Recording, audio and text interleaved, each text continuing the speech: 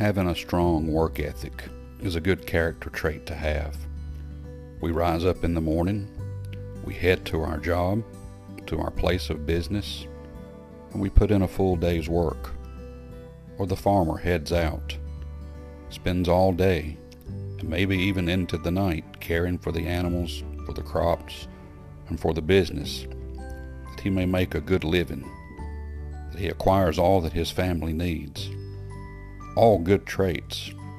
I believe we all need to work hard, work towards a goal in our life, put up for ourselves what's needed, have a life with a family where they're taken care of. Kids are sent to college if they desire to go, or if not, that they can find a good job, put in themselves a good long hard day's work. I'm afraid we're missing some of that today. But that's really not the point. The point is this.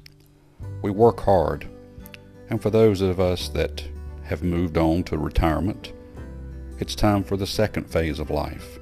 You've put in your time, you've done your duty, and some will retire and go back to work. And that's your choice. But I think we have to keep it all in perspective. Again, having a strong work ethic, good character trait. We need more of it today, but we have to keep it in perspective. Solomon in the book of Ecclesiastes, chapter number 2, "And whatsoever mine eyes desired, I kept not from them.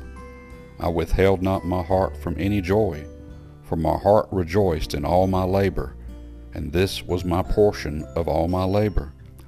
Then I looked on all the works that my hands had wrought, and on the labor that I had labored to do, and behold, all was vanity and vexation of spirit, and there was no profit under the sun." Perspective. We can put in a long day's work and make a good living here on earth, and all that's fine. Just understand this.